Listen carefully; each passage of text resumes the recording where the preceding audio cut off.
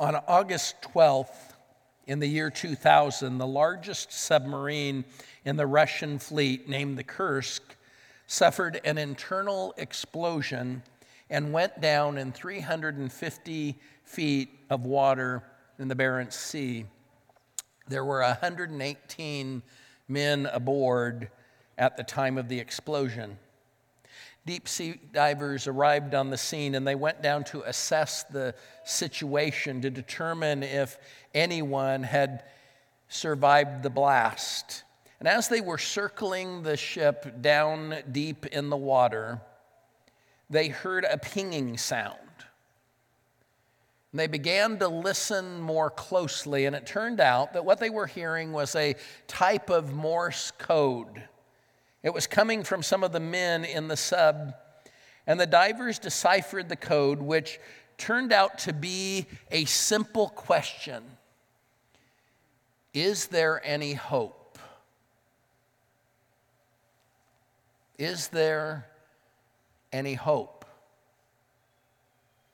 It's a question that a lot of people are asking today. It's a good question to ask as we get ready to kind of close the curtain on one year and pull back the curtain on the next year. Is there any hope?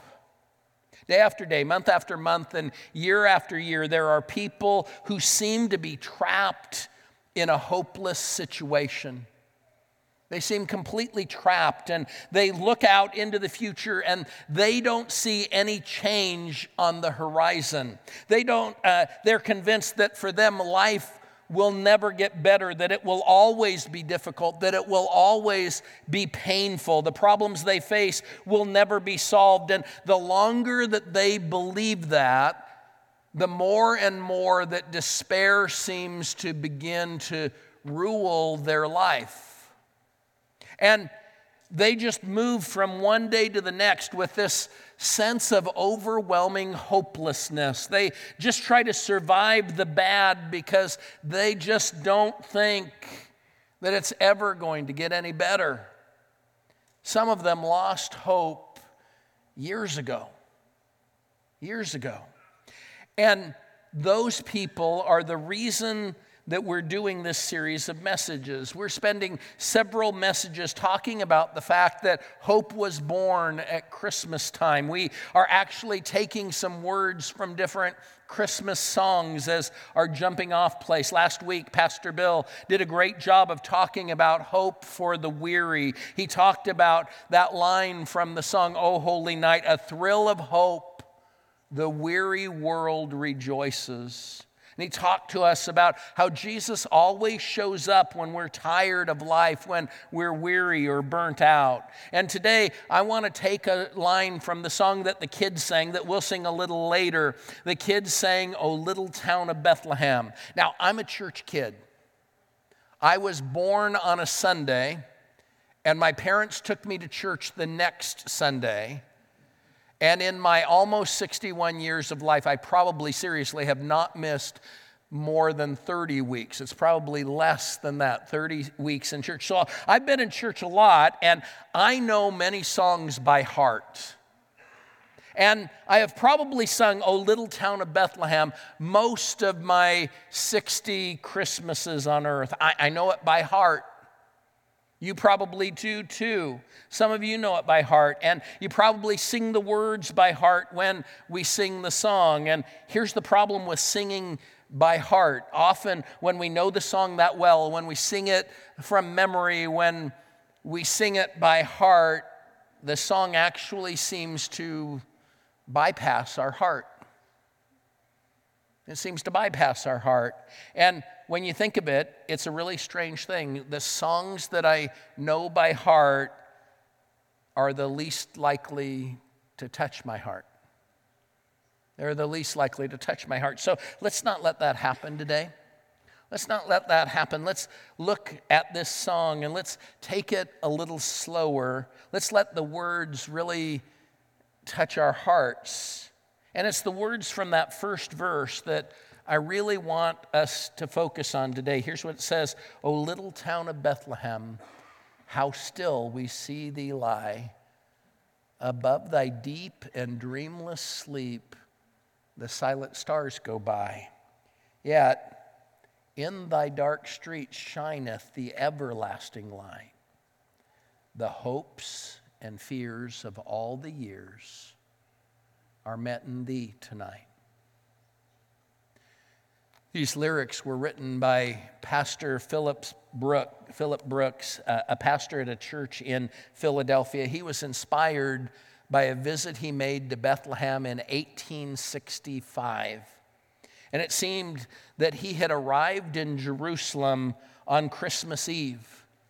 And then he traveled the 6 miles south to Bethlehem. And when he got there, he was struck by the stillness and the darkness of that town. Hence the lyrics about the town lying still and the words, yet in thy dark street shineth the everlasting light. Now, I have to tell you that it's hard for me to picture that. I have been to Bethlehem many times, and I have never seen it lie still.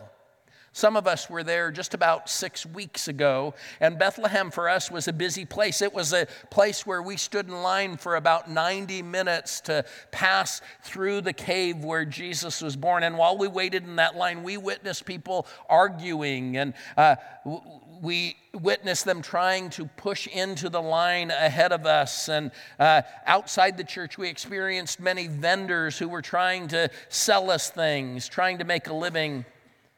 And years ago, I was there once at night, and the dark streets were shining with the headlights from cars, and the night was full of horns honking and people having a good time. Now, apparently in 1865, Philip Brooks was there on a night when the city was still, but for me, it has always been a busy place. And frankly, it's been a place of some conflict and some controversy every time that I've been there. So I think the last part of that verse actually sums up my experience better. After talking about the city lying still and the light shining in the dark streets, he writes about how the hopes and the fears of all the years were met in Bethlehem that night.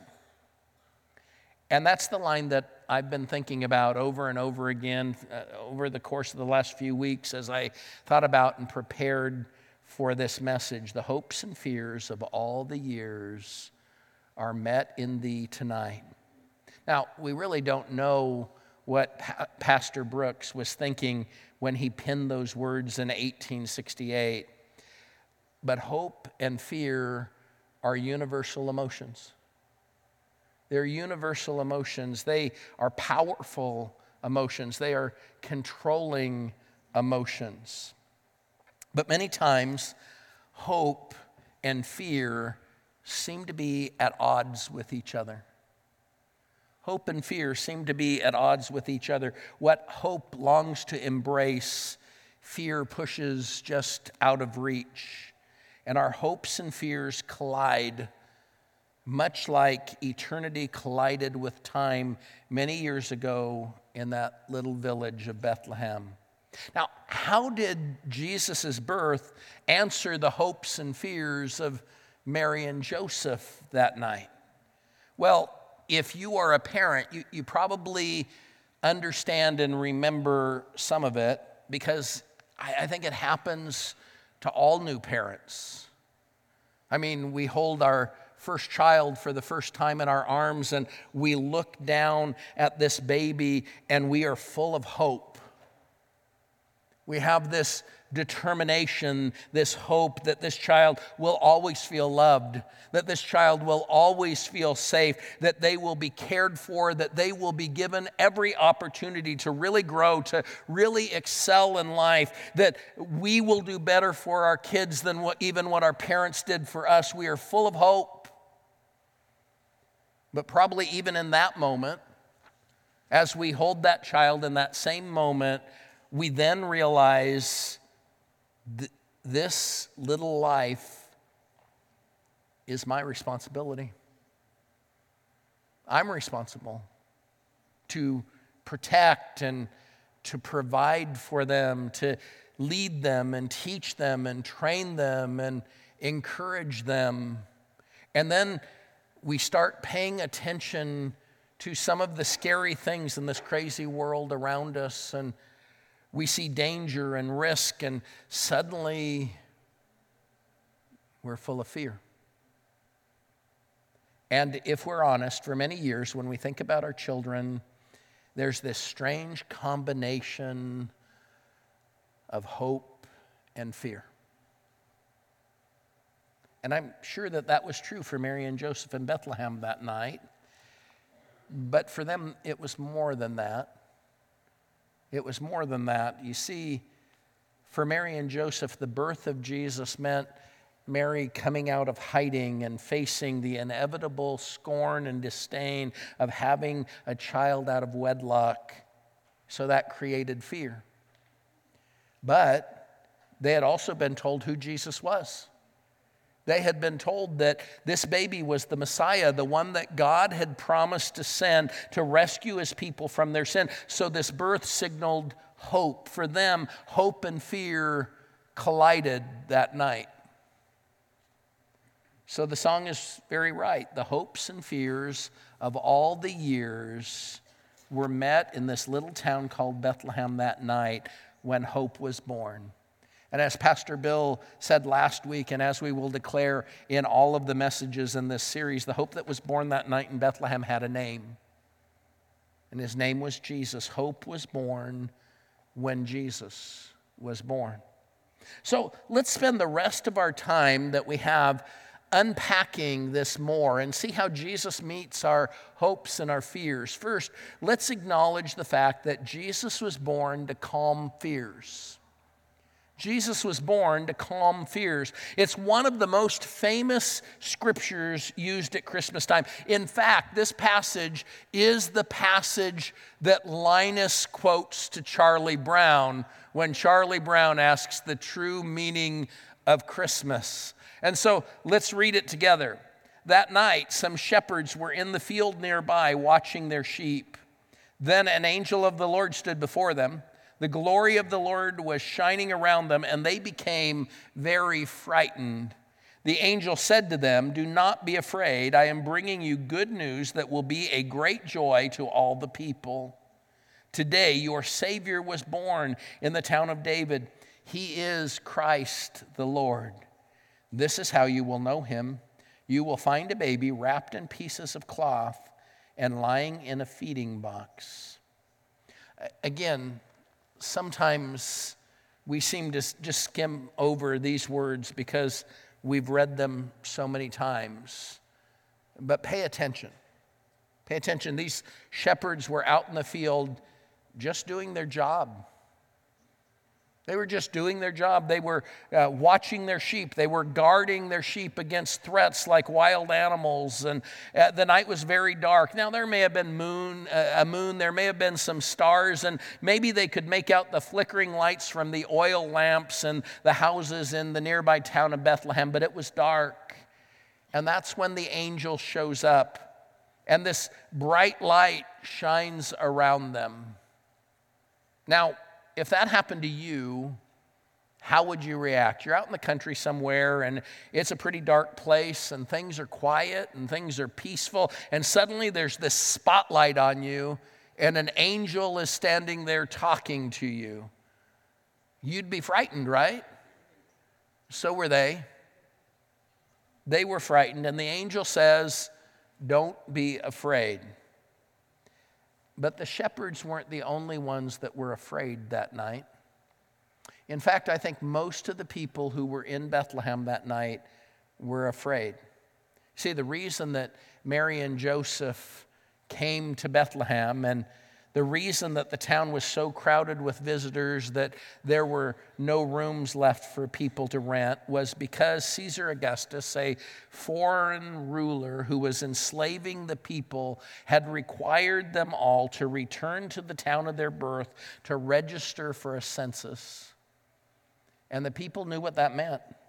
They all knew what that meant. They knew that their already super high taxes were about to go up again, that their taxes were going to increase, and they had no way to refuse. And they were going to be impoverished. Some of them would lose their homes and their property, just like their neighbors had in the previous tax increase. And there was some talk about an uprising, some talk about rebellion against Rome, but the Romans had this way of always dealing cruelly and decisively with rebellion, and not always only with those who participated in the rebellion, but with others living close to them. And so for many reasons, many people were absolutely terrified. They were filled with fear on the day of Jesus' birth. But that brings us to a primary lesson. Here it is. Jesus shows up when we're full of fear. Jesus shows up when we're full of fear. And do you know why that's important? Do you know why that's important? Because some of you are filled with fear. I mean, your financial situation just has you scared to death. You're scared to death because you're not sure you'll get through another month. Or you're watching one of your kids make decisions that you think are really, really destructive, and you're frightened by that.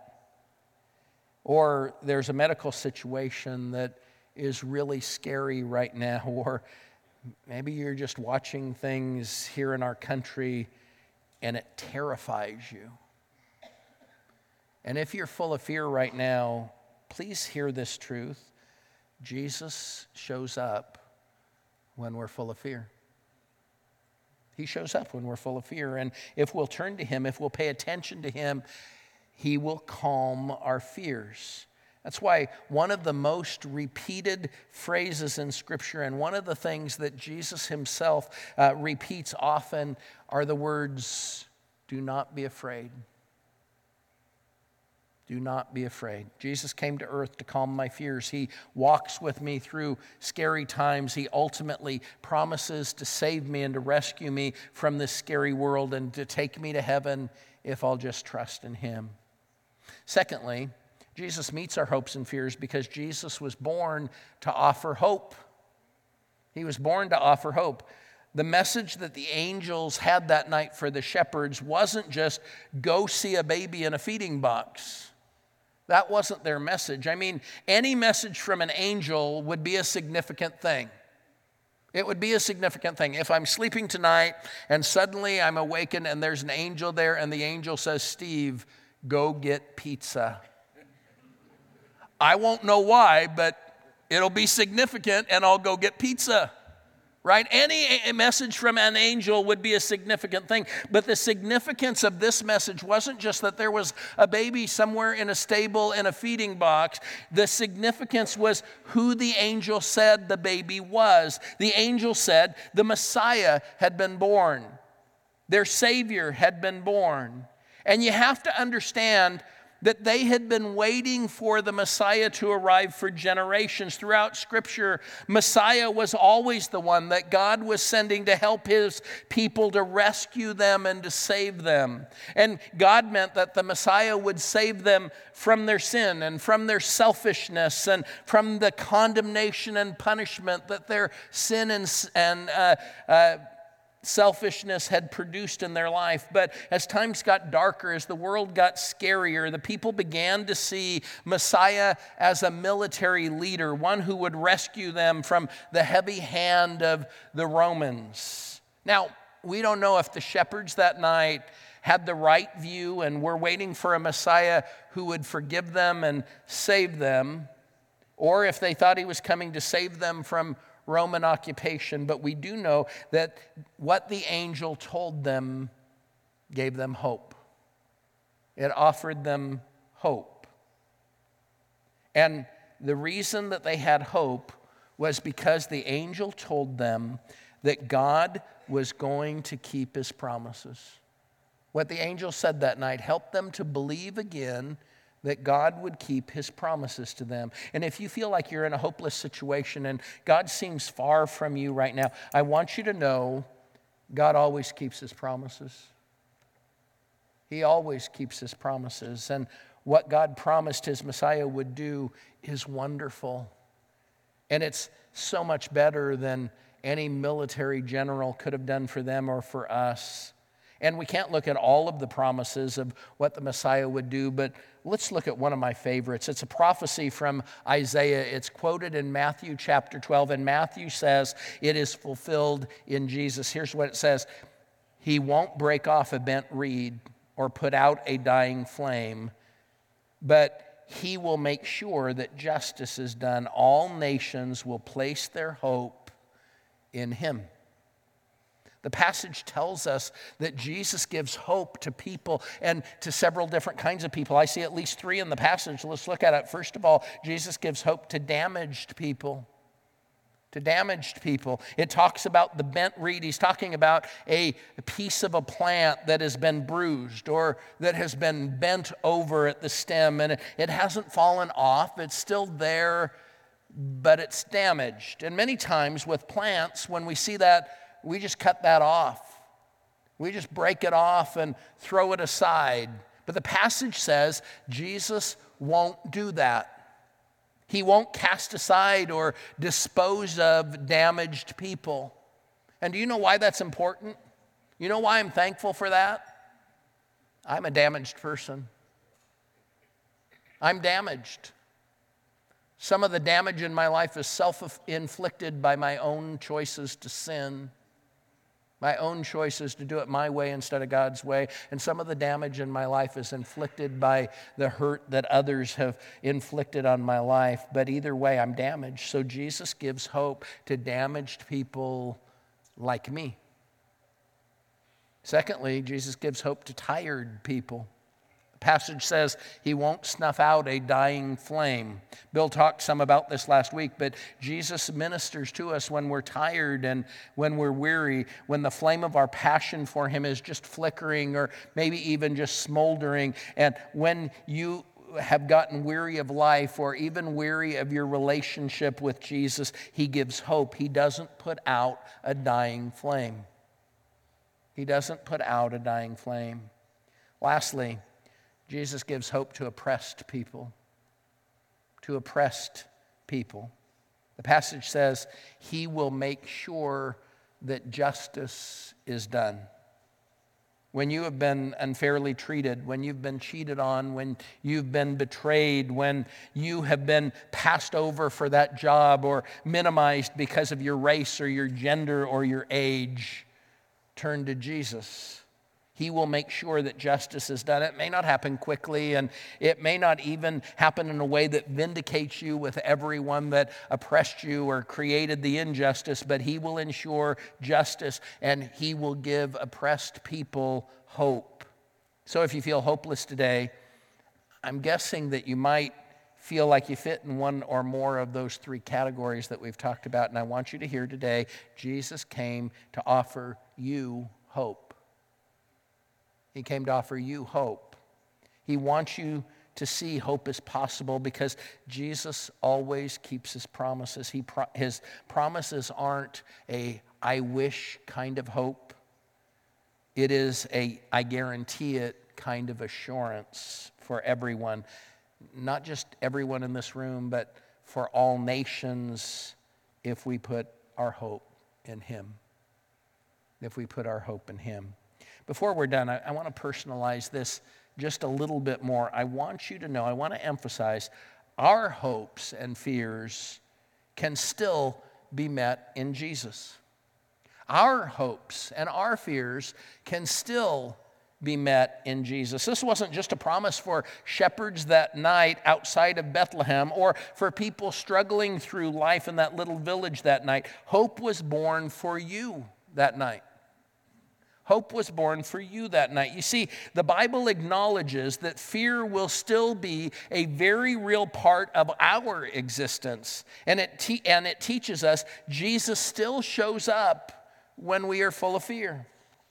Jesus still shows up when you are full of fear. Luke starts his letter by writing about the events of the birth of Jesus. Early on in chapter 2, he acknowledges the fact that the shepherds are afraid and the angel tells them not to be afraid. But towards the end of the book, in chapter 21. Now, it's the chapter before we see the events of Jesus' arrest and his crucifixion and his death and his resurrection start to be recorded. But the chapter before that records Jesus doing some teaching. And Jesus is teaching in Luke chapter 21 about what is going to happen later. And it seems he's talking about some very hard times. He's probably talking, it seems, about the destruction of Jerusalem that would happen about 40 years after the death of Jesus. And he also seems to reference in that passage what will happen in the last times and the times before Jesus' second coming. And after talking about how hard it will be, how difficult it will be, how painful it will be, Jesus says this in Luke 21, verse 26, people will be so afraid they will faint, wondering what is happening to the world because the powers of the heavens will be shaken. Have you had those times when the events of our world, maybe war and terrorism and other events, have made you so afraid that you thought you were going to faint, wondering what was happening in our world? I mean, surely some of what goes on around us makes us wonder if even God's power, the power of heaven, is being shaken at times. But Jesus said it'll get bad. He said it'll get bad as it has been sometimes, and as bad as it is now, and perhaps even worse. And he says we will be very frightened, so frightened that we might faint. But he also says, when we see this, when we get that frightened, hope and fear may be about to collide again with another appearance of Jesus. Jesus says people will be so afraid they will faint and they will wonder what is happening. The powers of heaven will be shaken. And then read on in Luke 21. Then people will see the Son of Man coming in the clouds with power and great glory. When these things begin to happen, look up and hold your heads high, because the time when God will free you is near. Isn't that a great passage? When things get scary, look up. Hold your head high, because Jesus may be coming back to earth to free us. God will be keeping that promise too. He'll be keeping that promise too. What that means is, in the midst of our fears today, Jesus brings hope. And he calms our fears. Our hopes and fears can be met in Jesus today, right now, forever. Some of you may really be struggling with fear and hopelessness today. Let me share with you some scriptures that might help you. One of my favorites comes from 1 Peter chapter 5, verse 7, but I love it out of a version of the New Testament that few of you have probably ever read or know about. It's the Phillips paraphrase. Here's what it says. You can throw the whole weight of your anxiety upon him, for you are his personal concern. The other translations say that we can cast our anxieties on him because he cares for us, and I like that. But I like this. I can throw all my fears, all my anxieties on him because I am his personal concern. I'm his personal concern. I can trust him to take care of me. I can trust him to comfort me, to calm my fears. And a verse about hope that I love is one that Pastor Bill referenced briefly last week. It's from Romans chapter 5. Here's what it says. And this hope will never disappoint us, because God has poured out his love to fill our hearts. The hope he's referring to that will never disappoint us is the promise of our salvation. It's us having peace with God because Jesus died on the cross to pay the price for my sin. And if you've trusted Jesus to save you, if you've believed in him and announced him as your Savior, and you've turned away from your sin and you've been baptized by your own decision as a way of saying, God, I'm dying to who I used to be and I want to live with you forever. If you've trusted him to save you and responded in those ways, his hope will never disappoint you. His hope will never disappoint you because God has promised to save those who trust in Jesus. And he always keeps his promises. It's guaranteed. His hope will not disappoint you. But some of you haven't done that yet. You haven't done that yet, maybe for many reasons. Some of you are still counting on the fact that you had a really godly grandma. I mean, she was so godly. She went to church every week and she prayed for you every night. And you are trusting your grandma's relationship with God to make you okay with him. And some of you are still hoping that you can do more good things than bad things in your life. And when the good things outweigh the bad things, you think that you are hoping that you'll be okay with God. And some of you have listened to people around you declare that absolutely every person who has ever died will be in heaven, including their dogs and their cats, and you're hoping that's true. And can I just gently tell you, if you are hoping in those things, your hope will disappoint you. Your hope will disappoint you. You are basing your hope on something other than the teaching of Jesus. And Jesus is clear that he is the only path that leads to God. He says that no one gets to a right place with God except by trusting him. By trusting him. So if you're trusting anything other than Jesus to save you, you will be disappointed. You'll be disappointed. But you don't have to be. You don't have to be. Today, you can make sure that your hopes and your fears collide and that you end up with a hope that will never disappoint you. It really is as simple as trusting Jesus to save you, to trust the promise of God by doing it his way, by believing and by turning away from your sin. The Bible calls that repentance, by announcing to others that you believe in Jesus and trust him, and by joining Jesus in baptism. And it seems really simple. And it is. It's so simple that some want to make it more complicated. And as a result of trying to make it more complicated, they are missing out on the promise. But when you trust Jesus to save you, the hopes and fears of all your years will be met in Jesus today. Today. And look at a few more scriptures. Look at this passage from 1 John chapter 4. This is how love is made perfect in us, that we can be without fear on the day God judges us. Do you want to be without fear on that day? Look at why. We can be without fear on the day God judges us because in this world we are like him. Where God's love is, there is no fear because God's perfect love drives out fear. It is punishment that makes a person fear. So love is not made perfect in the person who fears. When we understand God's perfect love for us and we trust him to save us, that trusting him to save us eliminates for us the threat of punishment, and that drives out fear. There is no fear because of his perfect love. And even if I do fall into sin, I can remember that Jesus has forgiven me, that he has taken my guilt upon himself. He has paid for my guilt by dying on the cross. Look at what it says in Romans chapter 8. So now, those who are in Christ Jesus are not judged guilty. It's not that we aren't guilty, we're just not judged guilty. Through Christ Jesus, the law of the Spirit that brings life made you free from the law that brings sin and death. Wouldn't Christmas time be a great time for you to finally trust Jesus?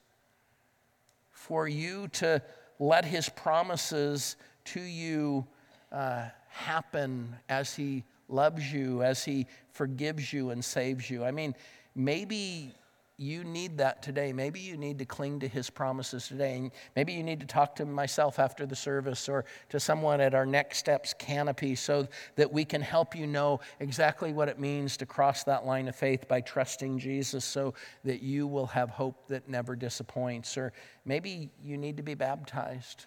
The baptistry is warm. It's ready. We have clothes. We have towels. You can do that today after this service. Maybe you have sincere questions. You don't understand some of this. Let us help you. We're not afraid of your questions here. Hope was born for you.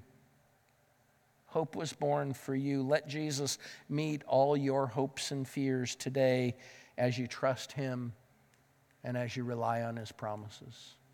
Let's pray together, shall we?